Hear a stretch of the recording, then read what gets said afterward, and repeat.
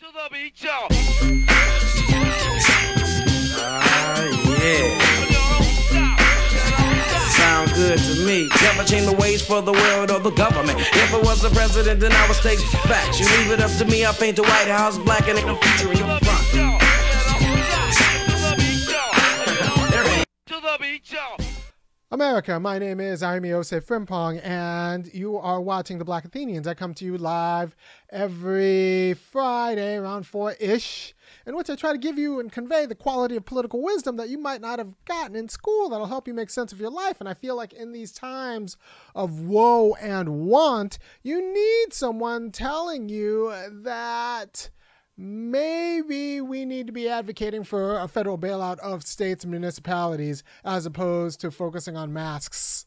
Masks are important, but a federal bailout of states and municipalities is more important. And it's possible that we're being a little bit distracted because, there's a concept of transference and projection, and pretty much we try to do the things that we can individually control, even if they're inadequate, fundamentally inadequate. So we need to, and I think actually I'm going to do a whole show on this probably next week sometime when we open up schools. I think right now we should be thinking about building schools, right? Because either we shut down public education, and I think white people are going to go this route if you don't watch them, or we actually start building the quality of schools that could sustain social distancing, which means maybe getting class sizes down to 10 people, which means we start hiring and we start building, because it turns out we're the U.S., we print money, right? So as long as the money's going to productivity and will increase productivity,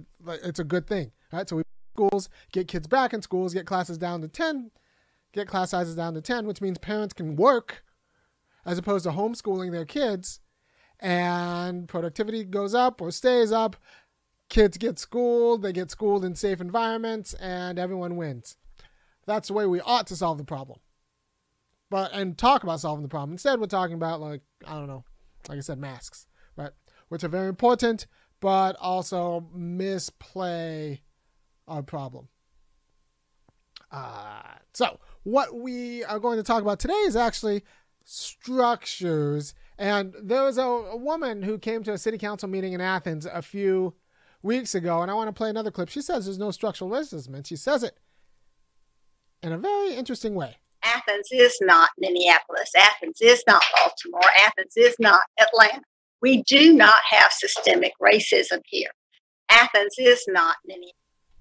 Now, I saw that video the first time, and I was like, this woman, it's a failure of public education. It's a failure of our public culture that she was raised this way. And then I just made an offhanded joke about, she looks like everybody's real estate agent. Turns out, would you believe, she is a real estate agent. I was right. I could sense it. You could say, you can't judge. Actually, you can if you're good at it, which I am, so I do.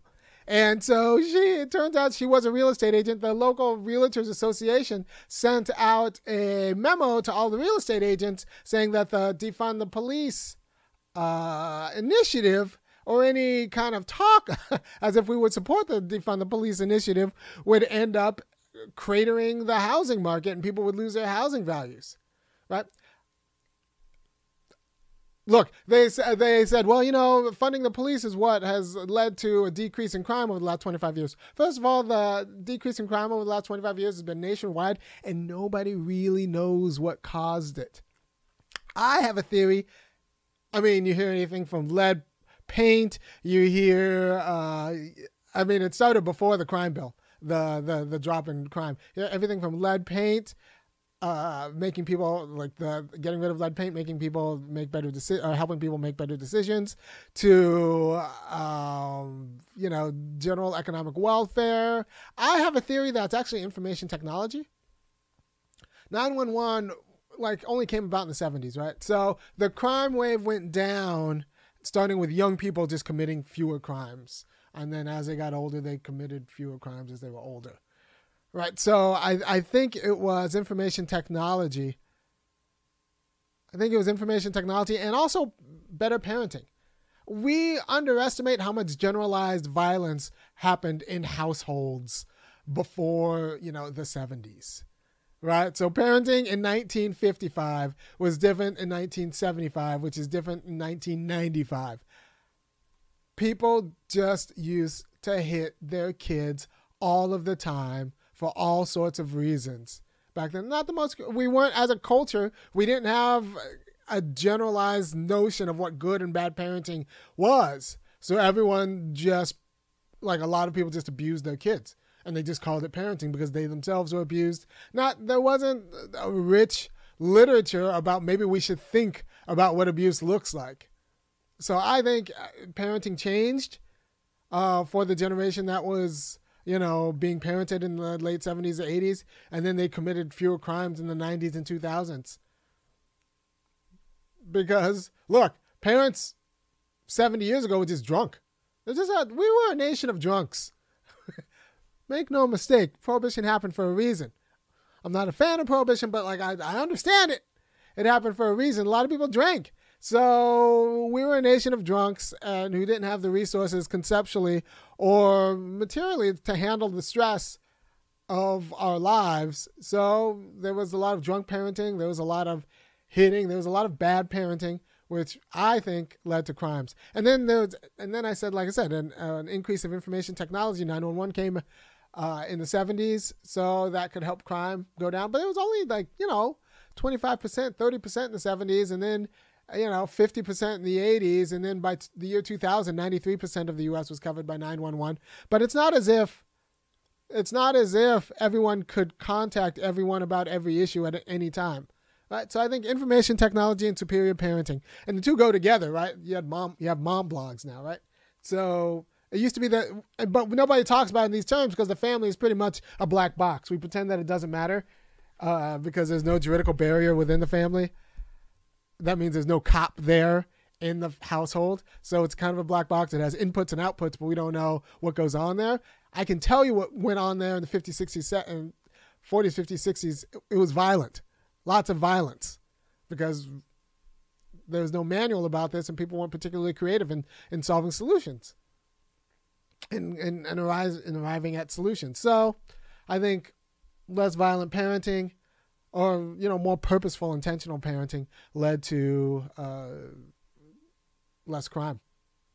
I'm pretty sure I suspect that's the case, but my theory is as good as anybody else's because nobody really knows.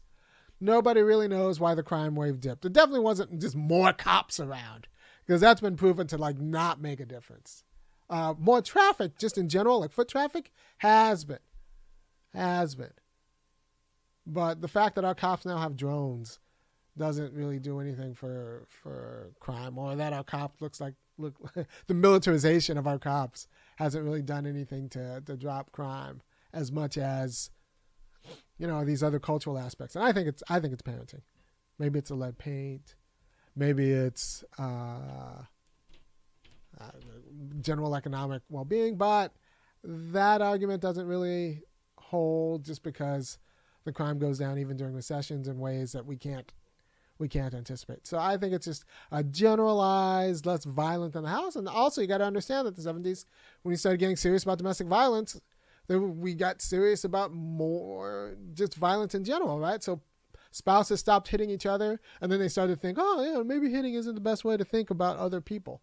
And so they, they hit their kids less. And if they hit their kids less, then the kids went out and, hit other people less. So it was just the generalized violence went down. The thoughtless violence went down about that time, and I think that's what led to the decrease. But my theory is as good as anybody else's. It's just that my theory is mine, and you won't hear it any other place because I don't think anybody else looks at parenting in the same way because, one, you have to start, nobody wants to actually point the finger at women. I don't have a problem with that sometimes because, I understand that mothers hit kids and that women aren't necessarily sugar, spice, and everything nice. They're just regular people like everyone else is a person. And if there were violent households and fathers were absent, that means who was doing the violence?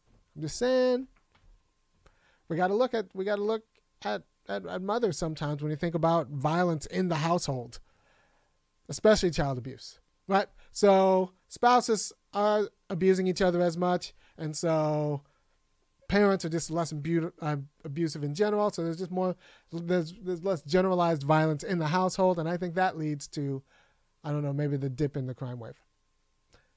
Possibly.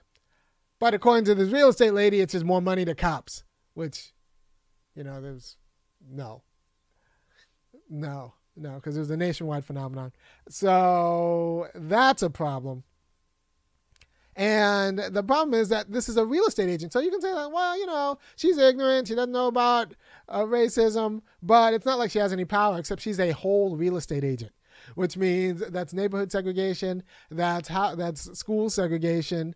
And if you talk to real estate agents, especially the white women, the first thing they'll tell you is, well, that's illegal. We can't do that. We don't support racism. We're real estate agents. That's illegal. It's been illegal for decades. Yeah. You know what was also illegal? Segregated schools. Brown versus Board of Education said we separate but equal schools are not constitutional. And you know what the South did? Kept our schools segregated. So it's not as if legality means anything if the public culture isn't behind it. And right now the public culture is, as much as I don't appreciate it, the public culture is anti-black and pro-cops policing black people.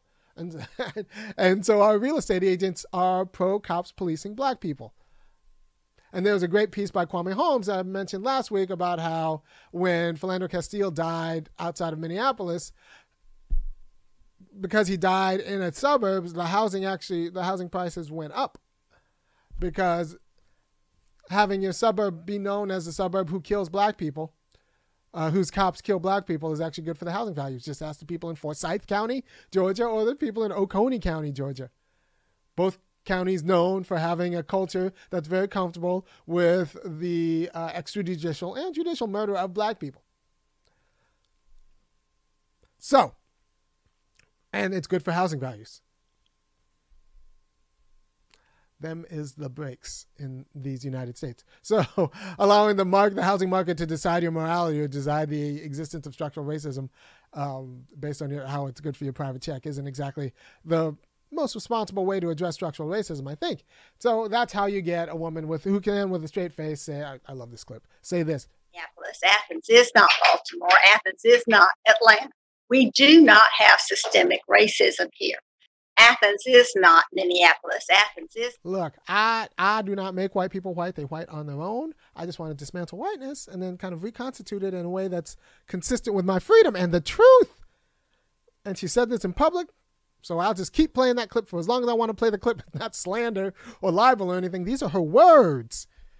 And I'm just saying what little sense these words, how problematic these words may be.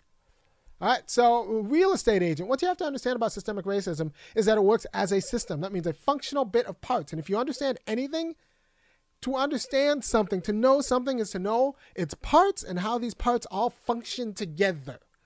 Right? So you just have kind of an abstract understanding if you understand things on the surface level, but you don't really know the parts or how it fits together.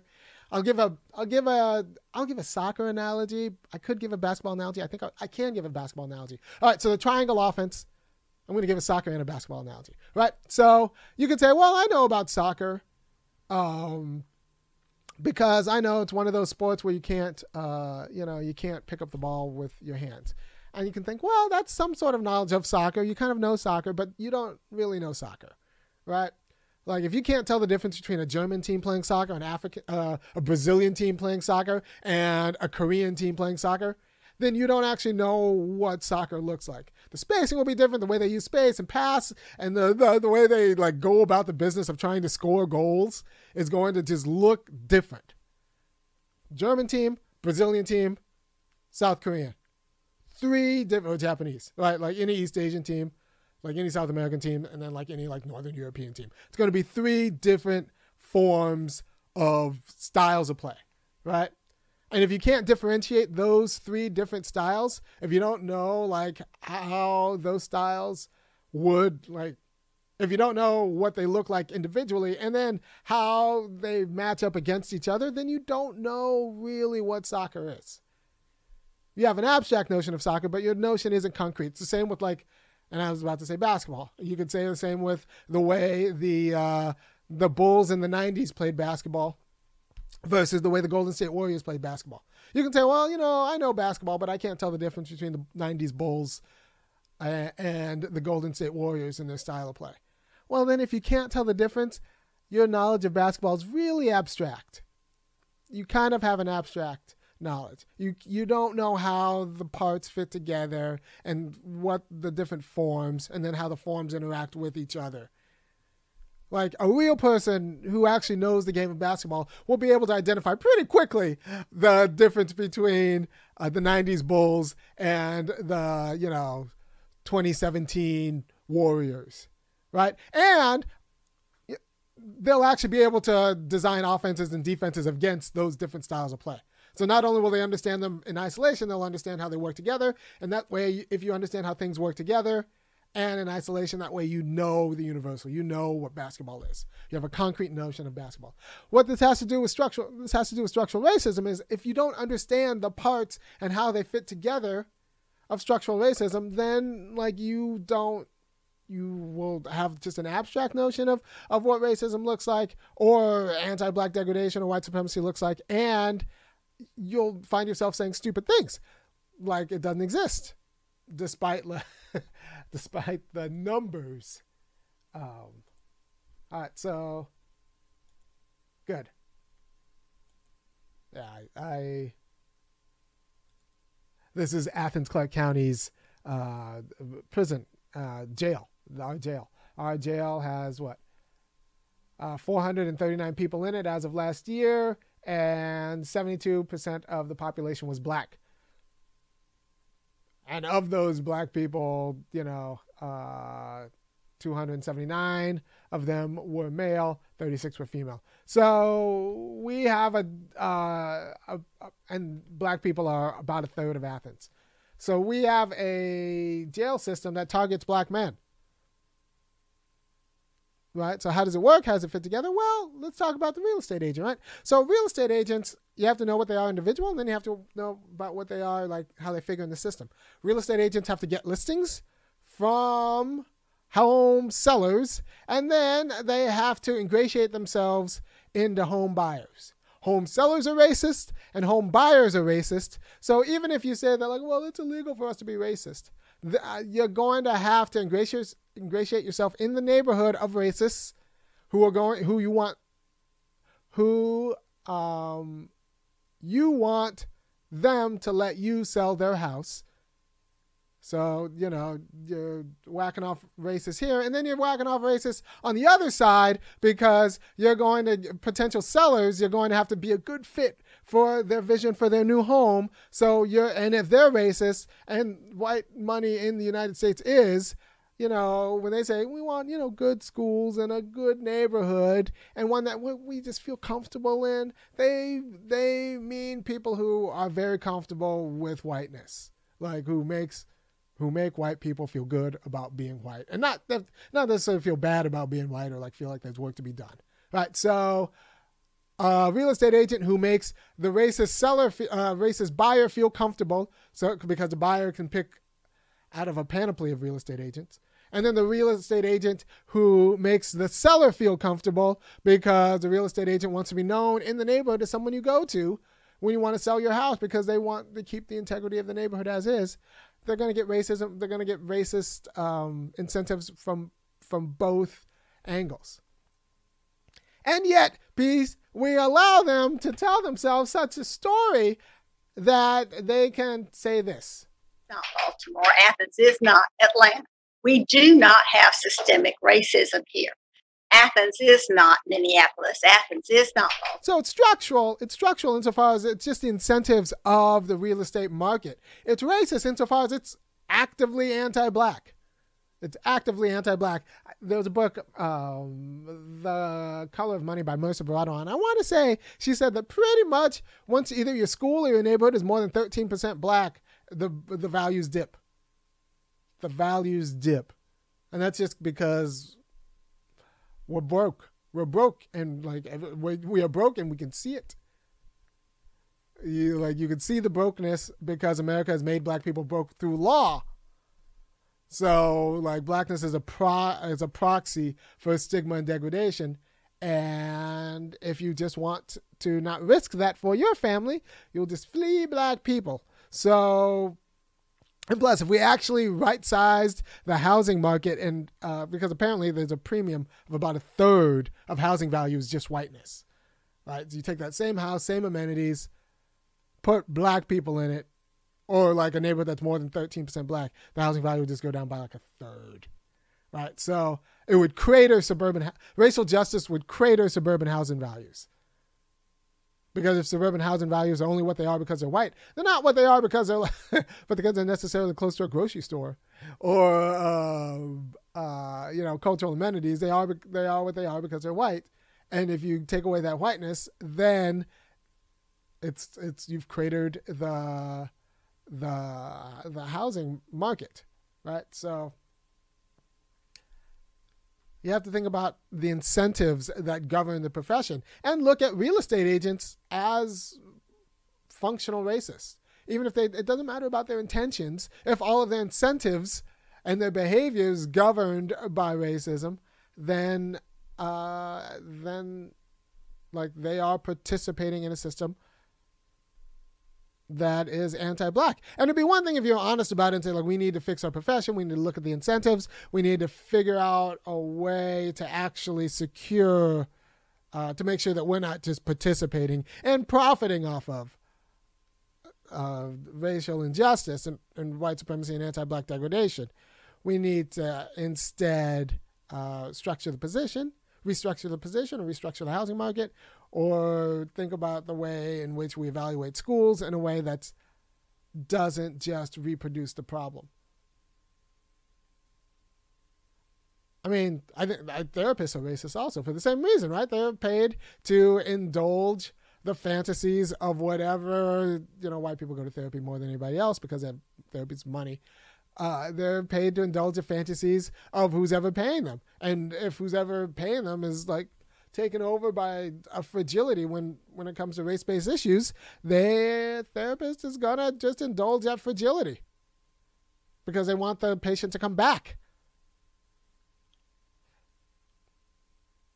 Right? I mean, the world would be better if I were a therapist. If I were a therapist, there would be a lot more crying. But if I were a therapist, they'd have to sign up for chunks. I'd like get the money up front for like 14 weeks. Say like, all right, so week 8, you're going to storm out of here very upset at what I'm doing. Storm out of here calling me all sorts of names. And then by week 12, you'll realize that I was right the whole time. So the market model is not particularly productive of racial justice, the private market model especially. And real estate agents function in the system that sustains neighborhood segregation and school segregation. And they profit from it, right? They profit from it. The more segregated the neighborhood, the easier it is to make a profit or to sell racism to racist clients or to sell racism to people in the neighborhood who want to keep it a certain way, right? And you want to keep getting listings. So you want to be popular in the neighborhood. You want to do what you do. Right, so to understand something, especially something like structural racism, you can't just have an abstract understanding. Well, it's racism without intentions. No, you need to understand the parts. You need to understand the parts and then how it fits together. You need to understand how the school-to-prison pipeline isn't just about cops, it's about teachers, and it's about real estate agents, and it's about the Chamber of Commerce that's not counterbalanced with a workers' center or a strong union culture. So it's about all of these interlocking parts functioning together, and the church that then legitimizes and even sacralizes all of these dubious interactions, right? So if you want to pull this apart, you need to come up with and contrive different parts. You can't just be, I'm an anti-racist. No, you need to think, all right, so I need an anti-racist church, and I need an anti-racist curriculum in my schools, and I need an anti-racist family structure, and I need an anti-racist real estate agent, and I need them all mutually reinforcing each other in their relationships with each other, right? And that's just not like race blind. I mean actively anti-racist. So I'll do my next episode probably in a few weeks is going to be about how like you actually have to radicalize an entire town's civic infrastructure, not just put one progressive institution there, right? You need churches that deal with unions, that deal with schools that deal with unions, and like you need the entire, that have a media arm. So you need the entire infrastructure, because to have a functioning unity, to have a functioning city, to have a functioning culture, it takes parts, and the parts have to reinforce each other. That's how white supremacy works. You go to a white supremacist church who pumps out white supremacist real estate agents, who then turn the Rotary Club into a white supremacist organization, or Kiwanis, or the Chamber of Commerce, who ends up with white supremacist businesses, and then the daughters of them go and work as little white supremacist teachers in the public schools. Up until this last election, like a good chunk of the school board were real estate agents in Athens. So you can just tell you how that means, how these institutions mutually reinforce each other for the detriment of black people. And first of all, if you like anything I'm doing, I think you should go to www.thefunkyacademic.com and kick in $5, $15, or $50. I got that dreaded announcement today when I was taking a shower this morning. I get the announcement that you don't want to hear. I think there's a leak downstairs. So I promptly turned off the shower, and now I have to go root out a leak, and it's probably going to end up with a professional coming in because I have books to read. So if you want me to be able to do my thing in a place with pipes that work without mold, because I have to go, and it's going to eat up my entire 4th of July or 3rd of July trying to hunt down the severity of this leak. I just want to call a professional, but I need call professional money. Go to funkyacademic.com, because nobody else is going to tell you in clear words what it is to know something. That means to know all of its parts, to be able to have the kind of mind that can divide it into parts, know all of these parts are distinct and differentiate them, and then see how they function together. Because when you can do that, that means you know what you're talking about. When you can't do that, your knowledge is just abstract, and you're just kind of floating along life. And that's the same with your own life. How well do you really know each other, know yourself, and know each other? All right, so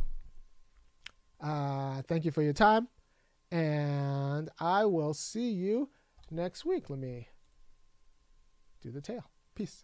Your life and kind of rescue meaning from it, then go ahead and go to www.funkyacademic.com and kick in $5, $15, or $50 a month, or make one enormous donations. I like the monthlies because it allows me to budget more, and that'll help me, with a marketing budget or getting better equipment that works all the time. Because in a lot of ways, freedom means having equipment that works every time you turn it on. And I want to be a free Negro. So if you like what I do, go to funkyacademic.com and contribute. Thanks often comes in the form of cash.